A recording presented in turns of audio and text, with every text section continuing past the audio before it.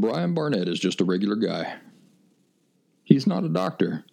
He has no legal license in any field of mental or emotional health. Brian Barnett merely shares the insights he's gained from his personal experiences for anybody who may choose to use such information as he or she personally chooses, while accepting full responsibility for his or her own individual thoughts, feelings, behaviors, and actions. Brian Barnett assumes no responsibility whatsoever for anybody's individual choice to expose himself or herself to any information that Brian Barnett shares, and by listening to this program, you're acknowledging that you, and only you, are responsible for your own thoughts, feelings, and actions. Testing. Happy Thursday, everybody. Happy Thursday. Testing out this microphone. All right. It looks like that's where we're going to be right there. Happy Thursday, everybody. Welcome back to The Last Symptom. I'm Brian Barnett, the creator and host of The Last Symptom, the show you are listening to right now. I'm glad you are here.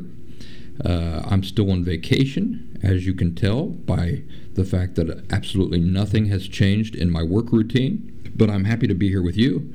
And, oddly enough, the last show I recorded on Christmas, and this show I'm recording on New Year's Eve. And I didn't plan it that way. That's just the way it worked out. Interesting, I think. So, a grand total of 5 people are probably going to hear tonight's show, but that's all right. It'll still be waiting there for them when they recover in the morning from their jollies from the night before. Today, hearing from folks who have taken the Last Symptom Fundamentals course online. So, I'm looking forward to letting you all hear what they have to say about the course, how they have benefited from it, and what they think of it, and those sorts of things, as well as some other topics that we get into. Before we get into that portion of the show, though, I wanted to read to you a review I recently got on iTunes, or I think it's officially called Apple Podcasts, but here's a review that I got. And it's so nice, I just wanted to share it with you. It's titled, Transformation is Possible. The person says, since I started listening to The Last Symptom 7 months ago, I began to keep a journal of my experiences and observations I made along the way. Even in the short span of 7 months, it's amazing to see the difference between my early journal entries and my recent ones. It's almost as if the original author, me, was fired, and a new author was brought on to continue, also me. Very strange. While my voice is the same, the point of view from which I write has totally shifted. It's very subtle when reading my journal as a whole, but if I read one of the excerpts from June and another from December, it becomes apparent the author has undergone some sort of awakening, transformation, coming to God moment, or whatever the phrase may be. I am so happy to have stumbled upon The Last Symptom and want to sincerely thank Brian for all the blood, sweat, and tears he put into this endeavor. He chooses to share incredibly personal experiences with his listeners and for me as a person with borderline personality disorder. Nothing is more frightening than exposing my true self to anyone, let alone a bunch of strangers listening to a podcast. But Brian does, and by doing so, I also choose to no longer live in the shame of my own personal experiences. As a result, I have begun to live more authentically and to share with others experiences that I once thought were shameful, experiences which made me shameful, only to learn other people had felt or experienced similar, and I was not alone, a freak, broken, etc. It's in these moments that the magic happens, the light enters me, and the healing takes place, bit by bit. I have nothing but gratitude toward The Last Symptom for inspiring me to look under my own hood and tweak what needed fixing, and most importantly, realize my engine was never really broken to begin with. Isn't that nice? Now here's what I want to say about that. The person who wrote that review reached out to me later and made their identity known to me. And so I knew who I could respond to thank them for that review. And this is what I wrote to them. I just saw your review of the Last Symptom podcast on Apple Podcasts /iTunes. I can't thank you enough for having taken the time to do that. I don't think people in general understand how helpful it is to me in my work. Just a couple of negative reviews on Apple Podcasts, iTunes can steer so many people away from the information I'm offering for free within the show. And unfortunately, it is usually embittered ex-followers and critics who are most likely to experience high enough levels of motivation to take time out of their lives to write reviews because they want to experience a sense of satisfaction in the payback for all of the terrible things I have done to them. Terrible things like talking into a microphone and writing articles that they would never hear or be exposed to, except that they made a purposeful choice to listen to them and to read them. My point is that I never take for granted the gesture of those who take the time to write a positive review for the Last Symptom podcast, particularly on Apple Podcasts or iTunes, since that is what generates by far the most buzz and reputation. It truly is as valuable to my overall body of work as a $500 donation. So I read this so that you know that if you've been enjoying the show and you would like to support my work in a non-financial way, that this really is a wonderful way that you can show your appreciation, you can show your support, because, like I said, just a couple of negative reviews online can turn a lot of people away, unless those couple of negative reviews are dwarfed by the positive reviews. And you know, that brings me to another review that I got recently. Now, I don't know who wrote this review. I just enjoyed it so much that I wanted to share it with you. It's titled, "Finally Someone Who Understands Borderline Personality Disorder." And the author says, "So many people seem to have a black and white opinion about what is valuable about what Brian has to say. His podcast defined the symptoms in layman's terms that the psychiatric and psychology industries cannot seem to effectively communicate to people who have this disorder. You don't need to like everything he says. Take what you want and leave the rest." And this is the part of the review where he or she, I don't know if it's a male or female who wrote this, but the author just nails it. And I'm so pleased by this next part of the review. The person says, "My guess is that the people who rate him with a 1 star are probably people who work in the psychiatric and psychological community." And then the person goes on to say, "I have spent thousands and thousands of dollars with psychiatrists and psychologists, and none of them have been able to help me understand my condition better than Brian has. So, if you're dissing him, I think you might want to question whether or not it's threatening to what you do for a living." And that that's a home run right there, ladies and gentlemen, because there are two groups of people who leave me negative reviews. There are embittered ex-followers, and there are psychologists and psychiatrists. And it's so amusing to me that a person can, have gone through all their schooling, have gotten all their licensing and everything. They can be doing this for a living and still not understand how apparent their insecurity is to everybody around them except for they themselves. That's their real point of contention with my work, is that they feel threatened by it. And they are actually in the field of psychology as a profession. And they don't have the insight or the willingness even to stop for a second and really analyze where these feelings that they are experiencing of insecurity are coming from. That's amusing to me. Now, that is not to say that everybody in the professional community is like this. Here's another review. So it's titled Interesting Point of View. And this person says, I'm both a clinician and a recovered psychiatric patient from borderline personality disorder. And they've scored the Last Symptom podcast with 5 stars. I agree that full recovery is possible with hope being at the top of the list, the person says in part.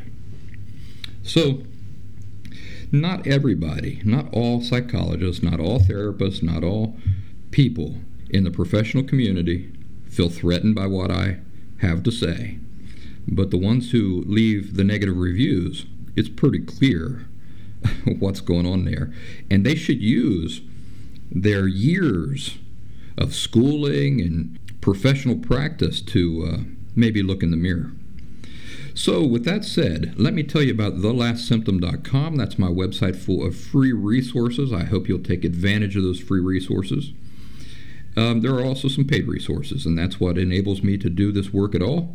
Included in those paid resources are the ability to talk to me one-on-one on a phone call, also the ability to Zoom conference with me, video conference with me one-on-one, and finally, the Last Symptom Fundamentals course, which is an intensive, I call it a 2-week course. It's actually, I've got it divided into 10 days, but there's a lot of information there. And anybody you ask will say, it is a lot of information and insights.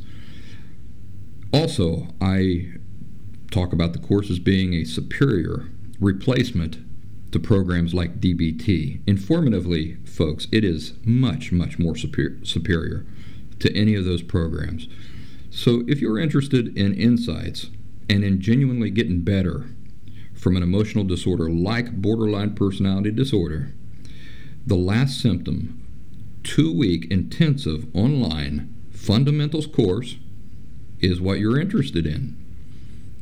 And you can access that from thelastsymptom.com. With that said, let's get into today's show. And this is part 3 of some interviews I did with participants of the Last Symptom Fundamentals course. We're going to hear what they think about the course. We're going to hear some things about their lives. You're going to just enjoy the heck out of it. So with that said, I'm going to let the tape roll. In the meantime, I hope you all have a happy, wonderful evening. Stay safe out there, please. Taxis exist for a reason. We're living in the modern day where you can just get on your phone and get a ride. So if you've had too much to drink or whatever, just stay safe. That's my only interest. And because I want to be able to rub shoulders with you on the Facebook education group and out there in Last Symptom land. Oh, would you like to know what I'm doing tonight? I'm staying in. I'm not going out. I might go out and take a walk by the ocean there later tonight once it gets dark and see if I can see any firecrackers, as we call them. And I'll probably have, I bought some Tennessee moonshine, so I might have some Tennessee moonshine, but, I won't be driving. At most, I'll just be walking along the beach, perhaps. And then later tonight, I'm thinking about maybe splurging on a movie and just taking it easy. What plans do I have for the rest of my vacation? Is there anything that I have not done yet that I had wanted to do? Yes. I wanted to write a new song while I was here. And I don't have my guitar with me, but I do have my Apple GarageBand. And I thought that I could come up with a good tune and work out some lyrics for a song. And so that's what I've got planned. Also, some painting. I wanted to do some watercolor painting, and I haven't got to do that yet. So only a couple days remaining on this vacation of mine. We'll see if I get to do both of those things. The song, particularly, is something that I'd like to work on. I have a a theme in mind, and I even have kind of a rough tune in mind for how I'd like the song to go. So maybe I'll share that with you guys if it turns out. If it don't, I ain't sharing it with you, because I don't share the stuff I ain't proud of. So you guys stay safe. Here's the show for today. Darren, mind if we go with you? No, I don't mind. So I have a lot of social, like, speaking anxiety. So I've just been terrified since the time I was little. So I envy you a little bit, Brian, that you were a speaker. And you always said the worst part was right before you were going to go on, I think. Oh man, I was dying of a heart attack. Yeah. But I mean, once I go get out up there there, to the podium 2 minutes in, I'm good. I'd probably just pass out. You know, if I walked out to the podium, I probably wouldn't even be standing anymore. Listen, I felt like I could have. I felt like this is the worst idea in the world. I can't believe I have to get up in front of like 200 people. And then they'd say, Brian Barnett, come on up here. And I'd be like, oh. First 2 minutes, I'm telling you, I'm dying inside. I just have to fake it for 2 minutes. After that, I mean, I couldn't even talk. Like, I would just be like frozen, you know? So, and then if I did talk, I'd stumble over my own words. So if I stumble over my words, it's still from that. So any specific questions, Brian? Well, I would like to point out that I've only had 2 live classes for the fundamentals course. You were in the very first one. Mm-hmm. And we've been friends since. You've had ups and downs. Yeah, and I started listening to you 15 months ago, and it took me 5 months to get into the class. I mean, that was the first one you gave. So yeah, it was. You were on board early. I've started listening to the pre-recorded just to see how it was, and I'm like, wow, you know, that would have been really cool to have that. You know, instead of the live version, it would have been cheaper. But you know, I have refined some things, yeah, and I've added some things that were not in the first course. I'm more of a reader, if that makes sense. So I have everything screenshotted, and I've been working on a book because I have to crop all the pictures and get them just right. Because then I just reread it, you know, just when I feel like I'm getting rusty, just read it all again. Do you mind if I ask where you're at currently in the pre-recorded version? Oh, I'm just right in after the introduction. I'm just okay. But I have been so into my own insights. Background for all of you. I was born at 24 weeks, and I didn't know, but I hear it now I've heard it from nurses that say, you know what? Anything before 24 weeks, we don't even bother trying to save you. I'm a miracle, you know? And if you knew my condition, which I won't even tell you, but probably wouldn't be able to talk this well. I may not be able to hear. Is there a reason, Darren, why you don't want to tell them what your condition is? Well, it just chokes me up because I lived my whole life feeling ashamed that I felt the way that I felt. Do you think that would be like a milestone for you if you did? Well, no, I can, and I have told people. So it's really an interesting thing. But so I spent most of my life judging my worth based on my differences compared to my peers. Yeah. And it's one of my greatest epiphanies. So I was also raised, I didn't have religious parents, but they kind of neglected me over to the religious grandparents, where I even adopted some much more unhealthy attitudes and perspectives about, you know, the nature of my feelings, myself, and my life. I don't mean to parrot it. I know I parrot stuff. No, that's all right. What really hit me, Brian, is that, so I'm still in the gathering phase, and like, I am completely convinced. I am 100% convinced that this is the answer. So it's the application. It's that true perception within myself. Like, you talked about how we can know all these things and we can even be convinced that they're right. So I'm in that process of feeling it, like actually really believing it without having to parrot it to myself and think about it. Yeah. Does that make sense? Yeah.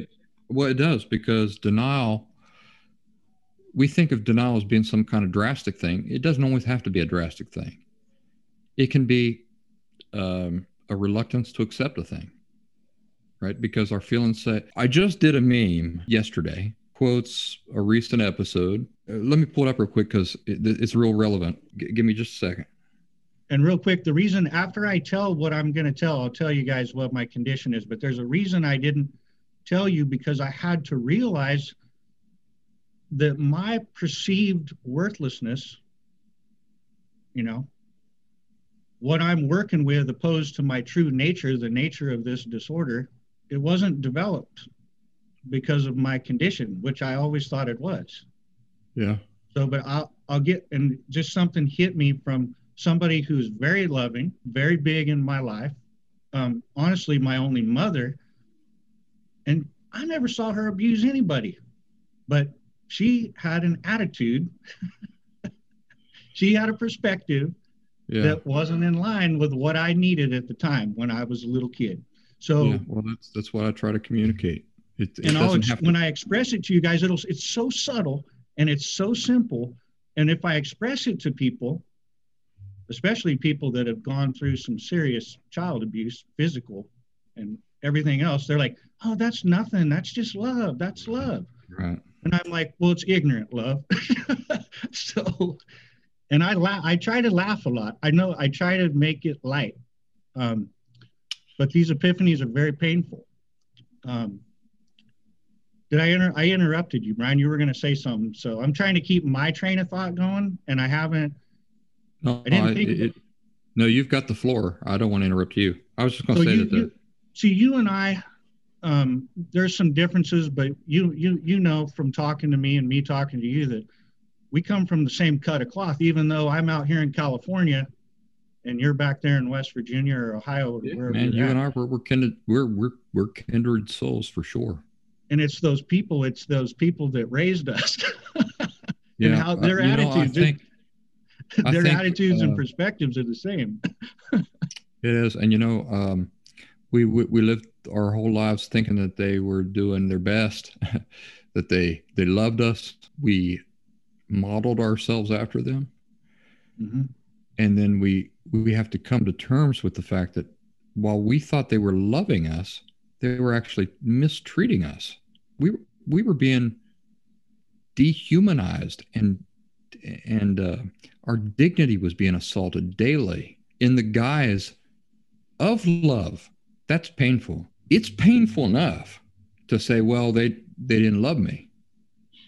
But what's even more painful is that they fooled us into thinking they loved us while they were dehumanizing us. That is an injustice on a scale impossible to measure.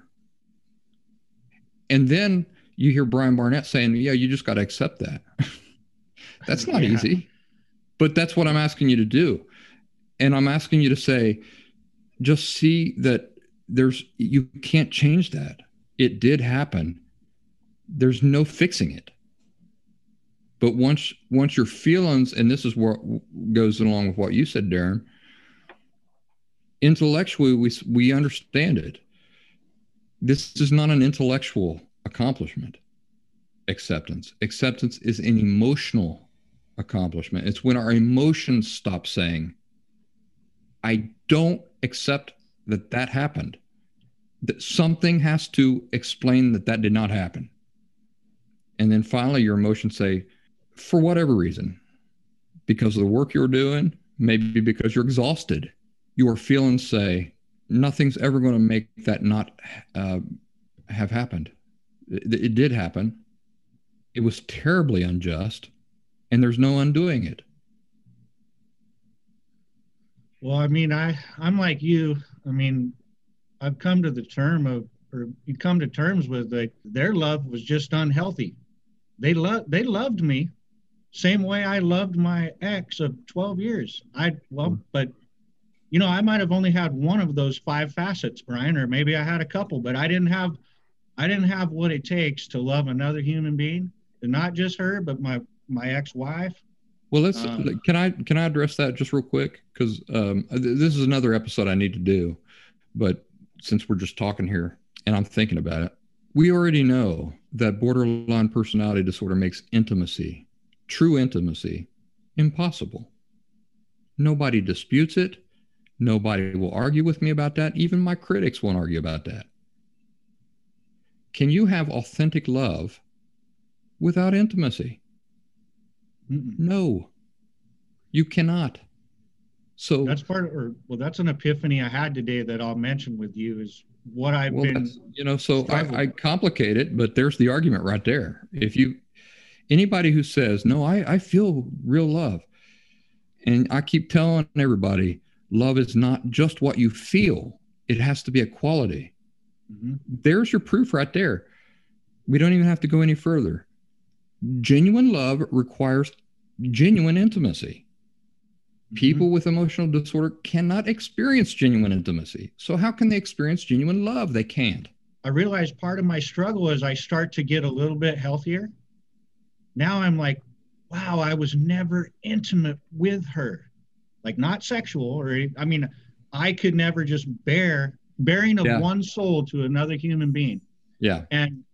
Another thing that I still give to the professional community is, it's true. Like they say, oh, your feelings weren't validated. Your feelings weren't validated. And guess what? You're the first person that ever said, well, you didn't really say, you say you got to go. You didn't really say this, but this is what I took from you is you got to go back into your life and you got to find those bits and pieces and subtle areas where your feelings were not validated. In a sense. When you were a child, because, when I was a child. Once you're an adult, only you are responsible for validating your own feelings. Yeah, I was talking about as a child. Right? I was talking about as a child. Yeah, so you're right about that. So now I got to get to the thing. So it was Sunday, and Sunday was an all-day church affair. We got ready for church, and we went to church, and there was Sunday school, and then there was church, and then after church, somebody came over because there was some food cooking, and that was all afternoon, and then there was Bible study in the evening, and I make a joke about it, but then it seemed like Monday and Tuesday was getting ready to go to church on Wednesday, and then it was Thursday, Friday, and Saturday was just still getting ready for Sunday. I mean, it was a lifestyle. When we weren't in church, we were getting ready to go there. So we're talking about it, right? Yeah, and it was constant. I was preached at a lot. I probably could have a degree in theology without even any education. Well, some of the conversations I've had with you, I say, boy, this guy here, he knows the Bible. Yet I didn't used to understand why it was a struggle to have a relationship with God. Like, why would God wouldn't love me? I'm a worthless piece of shit. Right. And I struggled. So I cried this morning, actually. I just broke down. I was like, this is bullshit. Because then I tried to tell myself, well, I don't believe in God. And I can't deny that either, because I do believe in God. So what were the circumstances, Darren? Were you praying, or what was the circumstances? No, I was just thinking about denying myself and not validating my own feelings and lying to other people and just not being intimate with myself about who I really am and what I truly believe. Does that make sense? Yeah, it makes sense. I'm just trying to get an idea of what had you just gotten up from bed, or were you having breakfast? I was having some coffee. I was just standing by the heater because it was cold. We get cold and really hot here. So yeah, you can tell Eve, it was 116 here last summer when we had the fires going. Holy mackerel, Eve, you got to come up with something better than that. That's super hot, but we do 105, 106, 107 all summer long. Is this normal for you? Do you get up in the morning, you have your coffee, and you kind of ruminate, just let your mind, you just think? Oh, this is brutal because I've been going through all this regret and remorse. And I mean, I'm not pining over my ex, but this stuff's just coming at me now, like all the shit I've done, all the shit I did, all the shit I didn't do. You know what I mean? It's just coming at me. This is for me. This is what I need to feel. This is what I need to process so that I can see it. Did you identify with anything that Brad was talking about when he was talking? In fact, I probably need to exchange phone numbers with him. Just, my history with AA, just good to talk with other people about some of these things and share insights and experiences. So back to that. So we used to sit at the kitchen table every Sunday and we would have these people over, right? it'd be people from church or what have you. And my grandma used to always be like, well, you know, Darren, he's a miracle. He's God's miracle. He wasn't even supposed to live. And the doctor said if he didn't have a good set of lungs, he wouldn't have lived. And then as I got older, I was like, well, maybe that's why I used to yell and scream so much. I had good lungs because I used to drive them crazy. I mean, they called them, my last name, and then they'd tie the word Fitz on the end of it. I had these fits, I guess. You know, Darren, I'm just checking the chat. Abby says that she was born at 24 weeks also. Okay. And I had a heart surgery. They had to wait 3 months because I had the hole in my heart. And, you know, I mean, from when you take all this in as an adult, guess what? You know, I'm a miracle. I am. So that's the adult perspective. But when I was a child, my grandma would say that to everybody. And everybody, you know, all this stuff. And I'm thinking to myself, I didn't realize it at the time what was going on, but it was kind of like, I don't fucking feel like that. That's not how I feel. When I go to school, I don't feel like a miracle. I feel different. But it was always known that you don't express yourself. Somebody was saying that too. Like, you know the old saying, Brian, children are to be seen and not heard.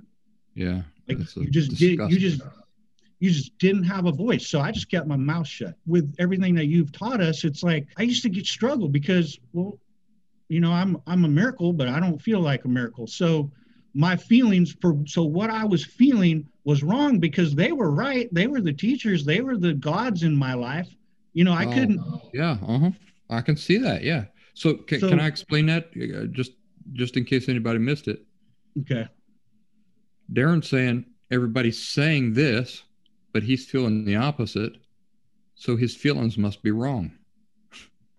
That's pretty deep.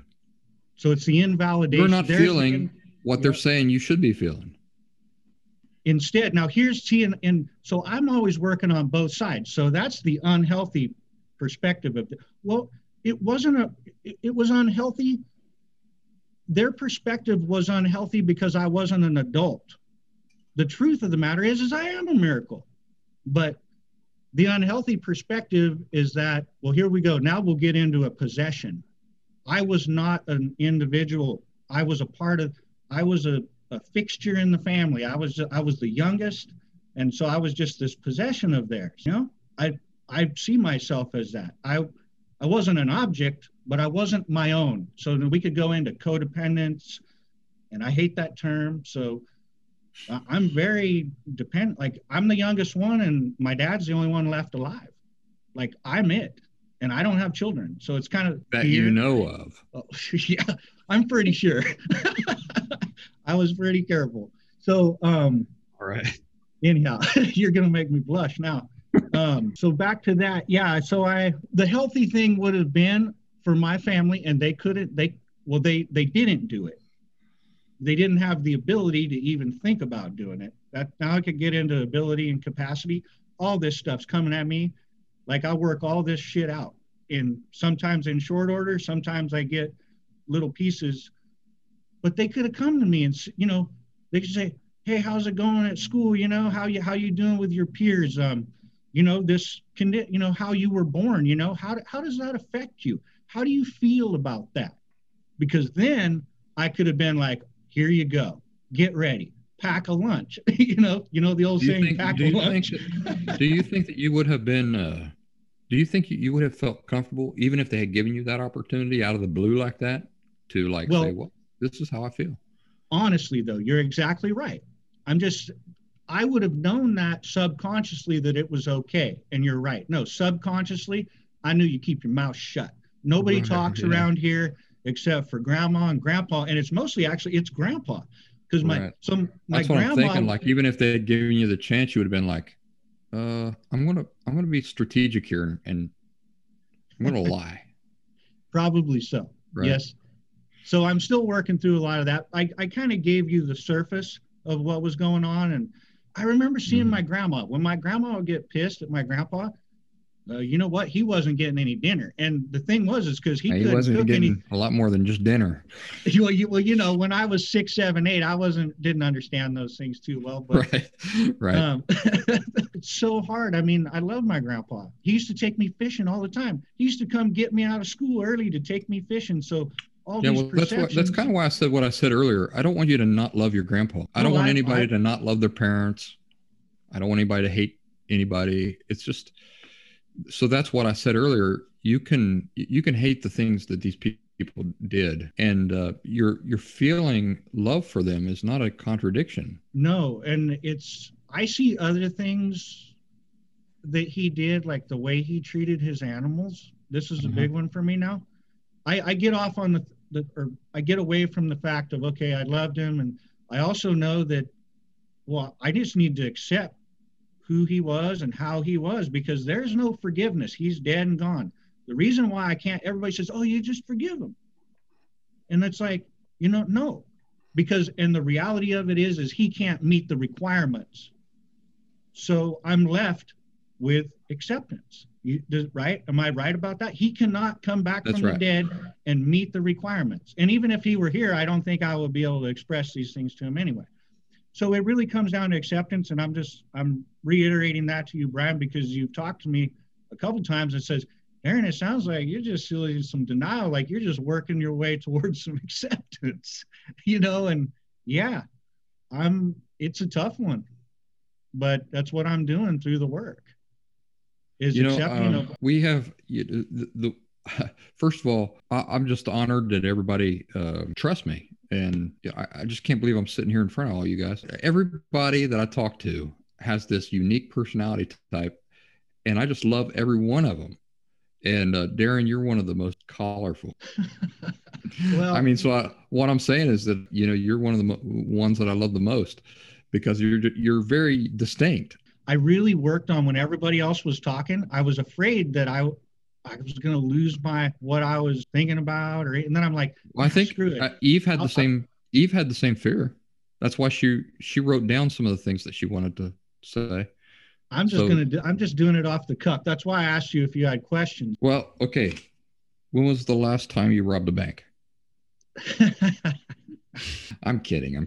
No, I know you. You and I, we go back a long ways. I will say this. So you're right at the beginning of the pre-recorded fundamentals course. Yeah. And you kind of gave us a glimpse, but what's your feedback? Because you've been through the live course. What do you think about the pre-recorded course so far? I just think it's a great idea, because it doesn't, because when we're in the live course, it seemed like, all of us want to say some things, and then we have the little intermission where we can come back and talk to each other and share phone numbers or whatever. Yeah, it's just like you could do it at your own pace, and it's nice. I hate to say it. I hate to say it's superior, but it's superior in that there's no distractions. But one thing I wanted to let people know, I don't know if it's like that for them, but first time I heard Brian, so my ex-girlfriend, partner of 12 years, she goes, you got to listen to this guy. Because by this time we'd been struggle. I mean, just talk about struggle. I knew I had BPD, but I mean, for all intents and purposes, I was hell on wheels. That's how I describe how I behaved. And I listened to Brian, and I still love that podcast. Brian, you talked about the girly calendars at the mechanic shop. And I mean, it was just like a storytelling. I was all eyes. Yeah, it was just like a story, like you were telling this story. And kind of breaks my heart to this day that her push was about me. Because, bless her heart, I'm not going to even go into that. No, but when I heard that, it might be after some time passes, you might say, well, it's the best thing that ever happened to me in my whole life. Well, I know that it is, and I'm kind of struggle because I got to do my own. I'm only responsible for myself. I mean, I can't control other people. I can't control what they listen to or what they believe. But just being real, Darren, would you say that really? I mean, because I think this is your primary issue right now. is acceptance. I mean, you really get hung up on some of the injustices that you've suffered, don't you? Oh, well, and that's the other thing for people. Like, I went through what I call, like, my crisis began about almost 40 months ago, like almost 3 years ago. And then I was so destitute, I couldn't afford really to do anything. So then it became into like, okay, so you go to AA, you just got to quit drinking. Okay, well, no shit. I've known that for a decade. But, so I was doing all the things I needed to do. But then it was county programs. I had a county program. Then I had free, like, clinics where I could go get therapy and EMDRs. And I mean, I was just going to do it all because I'm like, you know what? My life is going to, like, it's bad. And it's not going to get better unless I really attack this. I went through all that. And the interesting thing, Brian, is my denial. And we've talked about this. Remember my saying that bullshit bolsters denial? Bullshit strengthens denial. Denial, we love to be in denial because we don't want to hurt. We do not want to feel this pain. So if anybody gives us anything that we think is doing us any good, and if we start feeling like it's doing pretty good, or we're patting ourselves on the back and all this stuff, well, I started to feel better, but then I ended up in a situation where I got back into the same dynamic in the same relationship, and I wasn't even cognitively thinking about what was going on. And all of us, then the shit really hit the fan. I was lost because I was like, look, I just did all this work. I thought I was better, and now I'm worse than ever. I mean, I became worse than I had ever been. And it's still to this day, it breaks my heart, but I'm letting all of you know, and well, you're here, so you know that what Brian's saying is true. And when I look at this, it's like, you know what? I tried all that other bullshit, and Brian's stuff's not bullshit. I mean, I should have just say I tried all the bullshit, and I fell off a ledge. I thought I was at the bottom of my life. I thought I was on rock bottom. Guess what? There's another level, and I fell off that cliff. And then by everybody's grace, God and my ex, she's like, listen to this guy. And I listened to him about 5 minutes, and I got so pissed off, I turned the phone off and pushed it away. And I walked out. That's what I strive for. I strive to piss off every single person. And I see, because I knew it was the truth. See, I couldn't deny it. I was like, this guy's got the answer. This guy knows what he's talking about. In all seriousness, that's you guys have heard me tell the story about the guy who pissed me off so bad that I wanted to punch him. I wanted to knock something off his mantle. I wanted to storm out of there, and I was just about to do all those things. And at the last minute, I remember sinking back onto that chair and saying, I always get in my own way. And I was on the verge of tears. I didn't want to cry in front of the guy because I was just pulling like this real tough guy thing. And then I just surrendered like that. And that was a big turning point for me. It was a big turning point because he wasn't saying anything I could disagree with. I just didn't like how he was saying it. And the fact that I surrendered in that moment is kind of a miracle that I surrendered in that moment, because if I had walked out of there, I just wouldn't be here now. And so it was some kind of inner honesty with myself that caused me to surrender when it most mattered. And that guy, he got up and he walked over, and I'll get emotional if I think about it too much, but he put his arm around me and said, it's all right. After I had just about jumped up and punched him in the face, and he got up and put his arm around me and said, it's all right. Because he saw me give up. And we don't think of giving up as being this great positive thing, right? But in this case, it is. Giving up is really great. And there's some irony in that. Never give up, they say.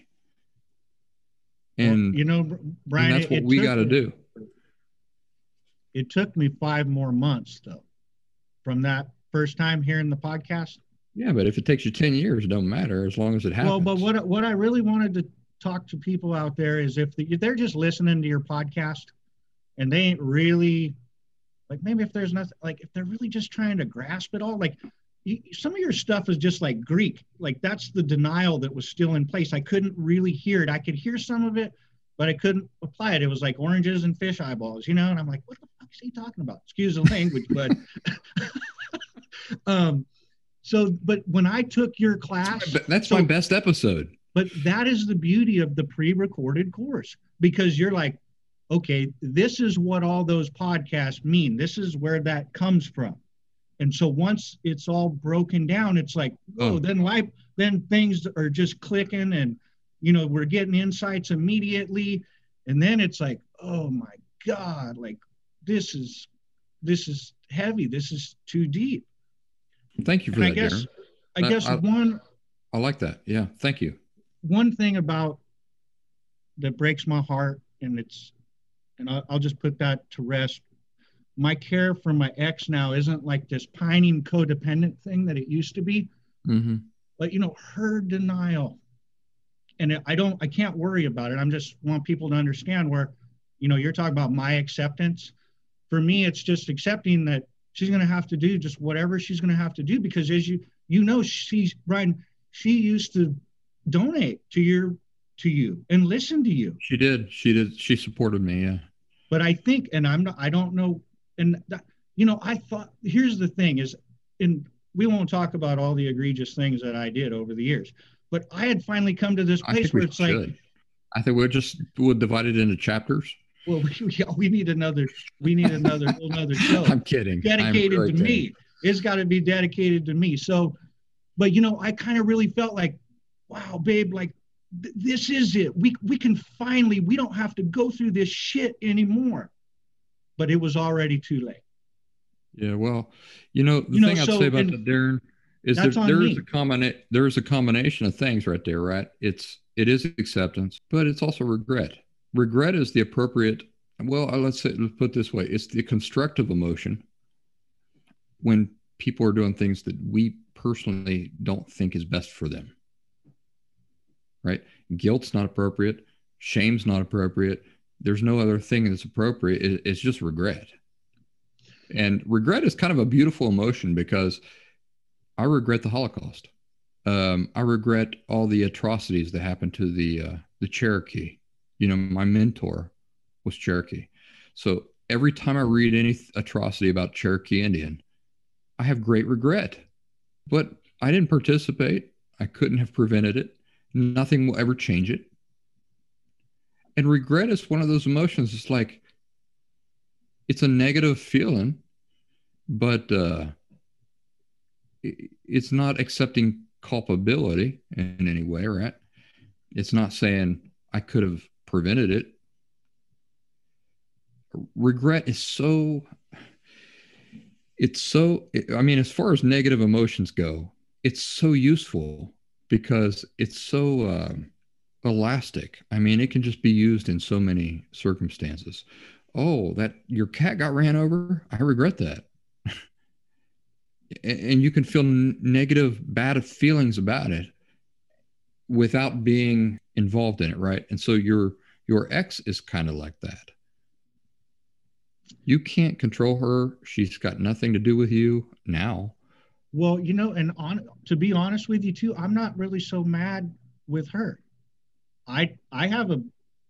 We'll talk about this later, you and me, I have a disdain, not for like my therapist, because I give her shit.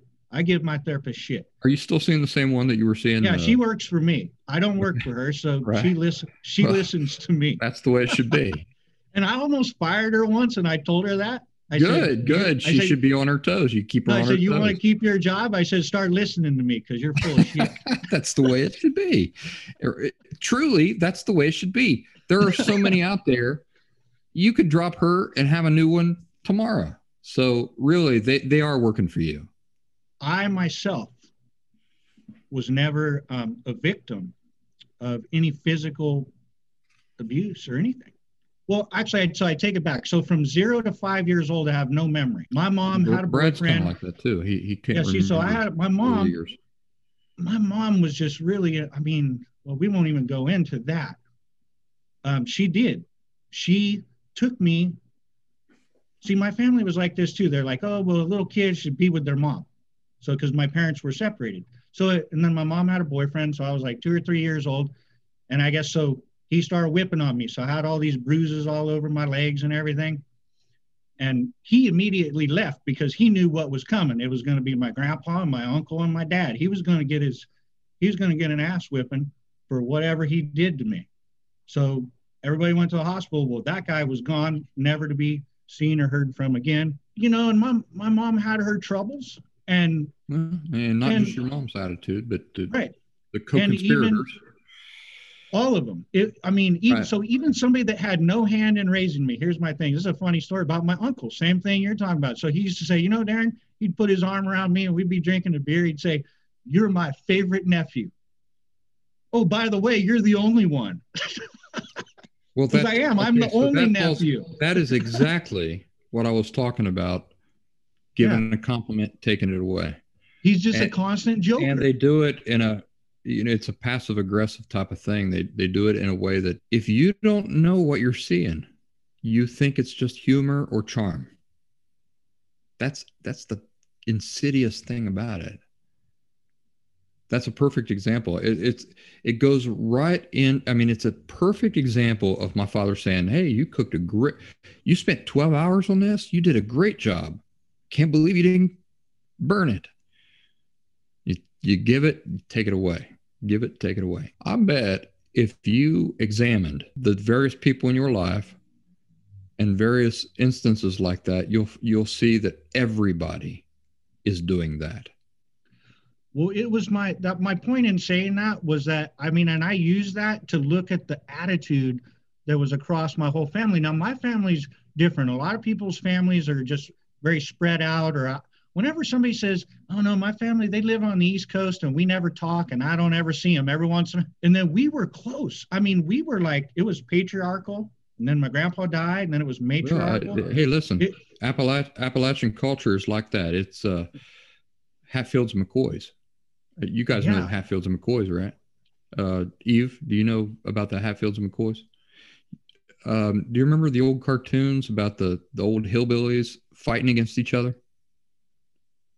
Big long beards. Okay, so and Abby doesn't recognize that. Okay, so it's a historical thing. The Hatfields and McCoys is this great historical family feud that actually happened in West Virginia and Kentucky, not 20 minutes from me. They still live here. Those families still live here, but they got into this huge feud, and it was all Hatfields against McCoys. The Hatfield family against the McCoy family. And I mean, there were people died. And it went on for like years and years and years and years and years. I guess real quick, and I'll end it, Brian. I guess I'll let somebody else go. That thing about trauma, you know, I mean, it didn't happen to me. So it didn't. So then again, it never made sense. I'm like, I was like, God, I must have a mental illness. Everybody else in this family is okay, and I'm the crazy one. And so it must be because I was born with this this condition, and then my mom gave me up, and blah blah blah. You know, I was just this is well, you know, Darren, we try to make sense of these things. It really depends on how you decide to define trauma. Well, I meant physical. You know, there are people who would look at your situation and say, yeah, there was a lot of traumatic things in your life. Whether you define it that, you know, as traumatic or not, I think of trauma as PTSD. I mean, if you just want to get honest about it. My grandfather came back. I wasn't sexually abused and physically abused, but I was. I think of trauma as being a sexual rape too. Yeah, I would think of a sexual rape as fitting into the category of trauma, whereas it leaves like a post-traumatic stress disorder, right? My grandfather come back from World War II. He fought at the Battle of Normandy. So if you ever watch Saving Private Ryan, and I saw that in the theater, at the beginning, I was sitting 3 rows back. The beginning of Saving Private Ryan, 10 minutes into it, I wanted out. I wanted out of there. because we probably forget because there's been so many movies like it since then. But until then, there had never been a movie like Saving Private Ryan. And we were sitting 3 rows, me and Jordan, my friend who died, sitting 3 rows back, and I felt like I was there, and I was scared, and I wanted out. Everything was horrifying. I wanted out. And he leaned over and he said, "Your grandfather was there. He was right there. It's like one of these actors is your grandfather." To me, that's post-traumatic stress. It's like you come out of something like that, and your fear response, you cannot turn it off. Borderline personality disorder is not PTSD. It's not your fear being stuck. So every once in a while, I get people saying, so-and-so genius, famous psychologist says that BPD and PTSD, they're the same thing. I don't care how famous he is. That guy is full of shit. It's not the same thing because I was never in a war and I never experienced any kind of fear like that. But I figure that people who experience like, a rape or something like that do experience that same nature of fear. Let me see. I've got some chats here. I just want to check the chats here. I guess so. A defining moment. There you go. I don't know if it, because it's a given that, I didn't understand what you were saying about how, if two like unhealthy people get with unhealthy people, right? It's just how it works. Because if people, emotionally healthy people, that's just the way it they works. don't stick around very long. It don't take very long till the, a healthy person won't even or whatever, something like that. It's like me. It's like me. I say I never want to have anything to do with heroin. All right, does not appeal to me. I don't want to ever even get near that stuff. And then I meet some girl. She's like, "Hi." She's the most beautiful woman I've ever met. Charming. And she goes, "I'm a heroin addict. I love heroin. Have you ever tried heroin?" I go, bye-bye. I think I'm going to move on to the next person. Mm-hmm. Good luck. I hope the best for you, but I'm going to move on to the next person. It's not that I hate her, but I don't want to get involved with that, right? That's what emotional health and emotional unhealth is like. Once you get emotionally healthy, it's not like you're not like some kind of mystical creature like a unicorn or anything like that. Literally, when you're emotionally healthy, it only means you have an accurate perception of feeling, self, and life. And what that also means is that you recognize when other people do not have an accurate perception of feeling, self, and life. And it's so contrary to you. It's like that heroin addict. There's just no common ground there. You don't want to you're thinking about your future children and stuff. And you're like, I'm going to get into a relationship with this person, have kids with her. And I know what to expect. What I can expect is exactly contrary to what I want. You see, that's the thing with emotional health and emotional unhealth. When people do not perceive accurately feeling, self, and life, you say, "You're a great person." You are a great person. You don't have these things down, and it's not going to work. You don't want anything to do with it. It's not a harmonious relationship. It's not that they're bad. It's not that they're bad, right? It's they're unhealthy. Good or bad has nothing to do with it. It's that they're not healthy.